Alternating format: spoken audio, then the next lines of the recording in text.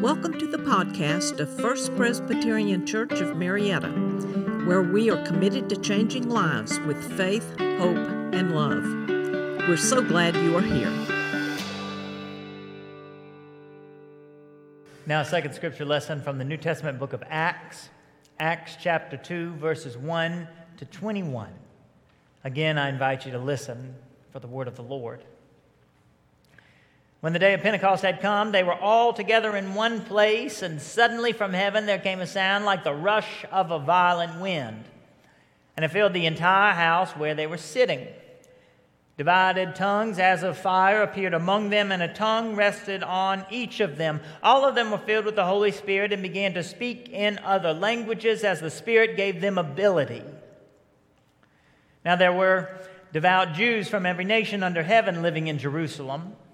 And at this sound the crowd gathered and was bewildered because each one heard them speaking in the native language of each. Amazed and astonished, they asked, "Are not all these who are speaking Galileans?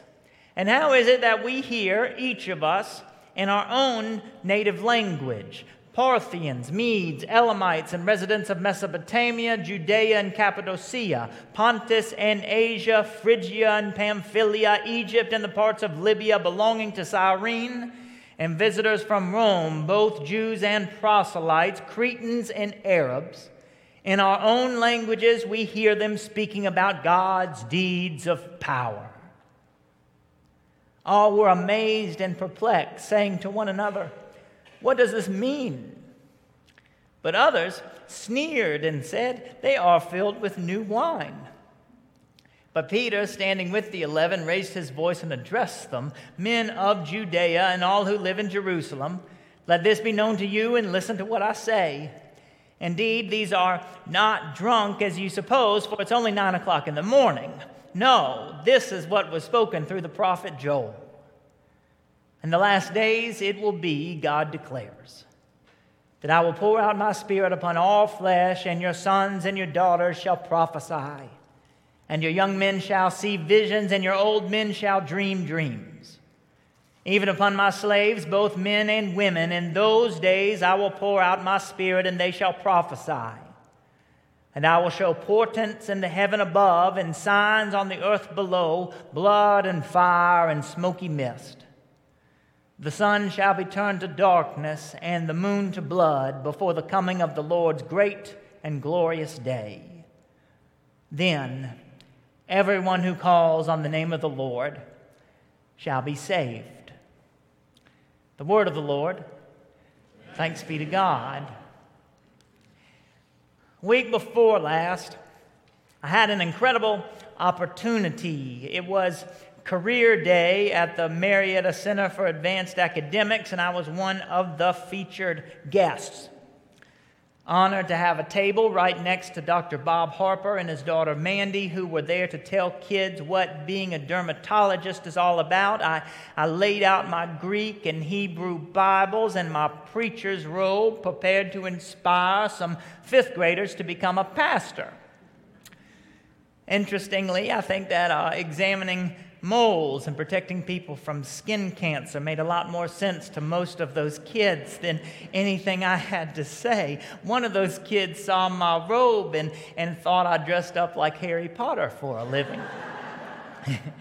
Noticing how many kids were confused by my vocation, about halfway through the morning, Bob asked if the kids had asked me any interesting questions, and they had. One wanted to know if I'd really married people, if I'd really done weddings, and I yes, I have, I responded. "Have you ever cried at a funeral?" "Absolutely." Or the most interesting question, which was asked in just the faintest whisper, "How likely is it that someone could be possessed by a demon?" Now, that was a hard question to answer. I told her it was very rare, though if she wanted to talk more about it, she could give me a call, and I gave her a business card, which felt like a very cold response. But I am just not used to being asked this kind of question. Presbyterians don't often talk about such things. Among the Christian denominations, we are sometimes called the frozen chosen. We don't talk much about hell or demons. We don't often clap either. We rarely lift our hands in praise. We tend to be science-led and rationally minded, so science-led and rationally minded that we leave things like exorcisms and snake handling to those who speak in tongues. I've heard a woman speak in tongues only once. We were both chaplains at the Metro State Women's Prison, and the Holy Spirit fell upon her, and she began to prophesy. For me, this was an otherworldly experience. As a white, Southern, college-educated Presbyterian, speaking in tongues is not in the repertoire. However, speaking in tongues is neither foreign to Scripture nor to the Christian tradition, so today we celebrate it. Today is called Pentecost Sunday, which is a lesser-known Christian holiday. Earlier this week, Sarah asked me if we were going to sing more hymns that no one knows. Yes, we are. The Pentecost hymns are not as popular as the Christmas carols, but we still must sing them. This is the second Sunday in a row where the church celebrates a holiday that not many people know anything about. Last Sunday we celebrated Ascension Sunday, the day when we consider that line from the Apostles' Creed, the third day he rose again from the dead, he ascended into heaven. And today we celebrate the gift of the Holy Spirit given to the disciples not long after Jesus ascended. It's called Pentecost, and today is a day worth celebrating too. Today we read in the second chapter of the book of Acts, they were all together in one place, and suddenly from heaven there came a sound like the rush of a violent wind, and it filled the entire house where they were sitting. Divided tongues as of fire appeared among them, and a tongue rested on each of them. All of them were filled with the Holy Spirit and began to speak in other languages as the Spirit gave them ability. Can you imagine? That's what today is all about, this momentous event. And it is a day worth celebrating, but that doesn't mean it is familiar or well understood. For while there are plenty of Christmas movies on the Hallmark Channel, no one is making any Pentecost movies. Now, I can imagine why that is, but our brothers and sisters in the Pentecostal churches would love a few good Hallmark movies about Pentecost, so I've been kicking some ideas around. Will you imagine with me what it would be like to watch a movie with this plot line?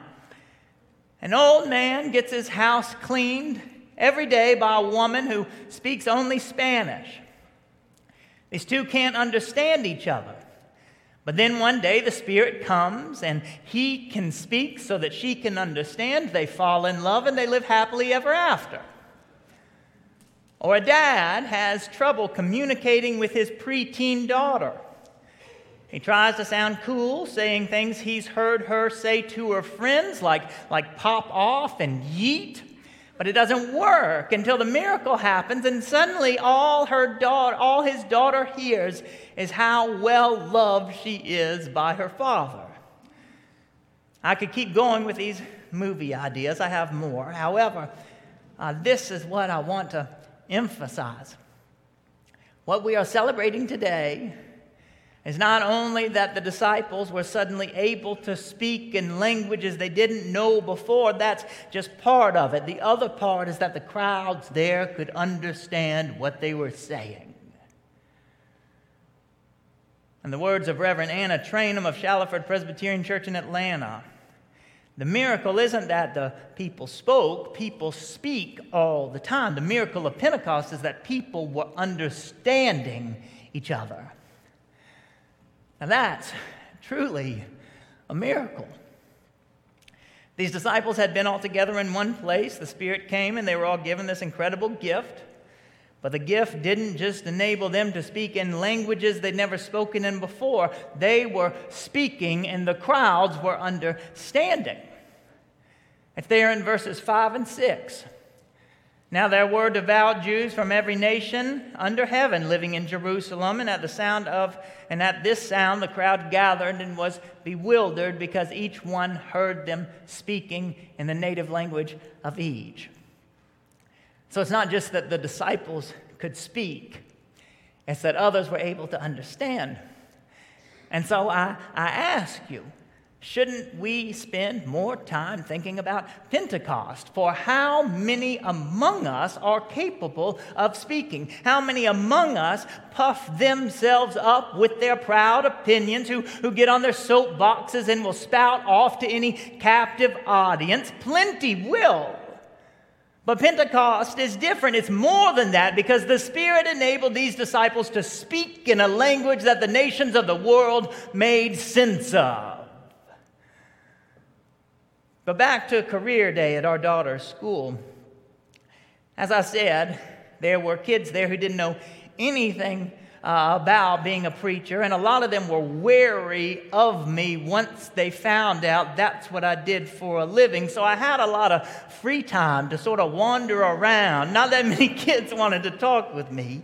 But fortunately, also with me on career day at CC's school was Roy Vanderslice's daughter, Rebecca. Roy and his wife, Joan, are longtime members here. Rebecca and I were talking about her dad, who will not only invite you to take a test drive in his Tesla, he's also a language student. Knowing that, I showed Rebecca this app on my phone that's helping me to learn Spanish, and I suggested she get it to her dad for Christmas or his birthday or something. She told me that he wouldn't want it, because he doesn't really want to learn another language. He wants to learn about 4 or 5 words in every language. He just wants to be able to meet someone and say in their mother tongue, "Thank you, nice to meet you, and please." Can you believe how beautiful that is? Now this is a slice of Pentecost. The disciples spoke in a way that each person understood. People were so honored that God would go this far to speak to them in their mother tongue that they stopped and listened. That's the miracle of today, and it's a miracle that matters in a world where so many keep talking while their words fall on deaf ears.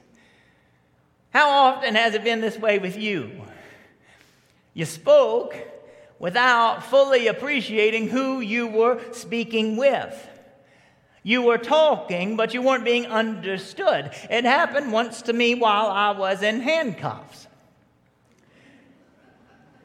Last Sunday, I alluded to having been arrested as a college student, and that's just sort of true. What actually happened is I got in a little bit of trouble with the campus police for climbing into a condemned building on campus. Then, by the school paper, I was assigned to interview one of the officers who caught me.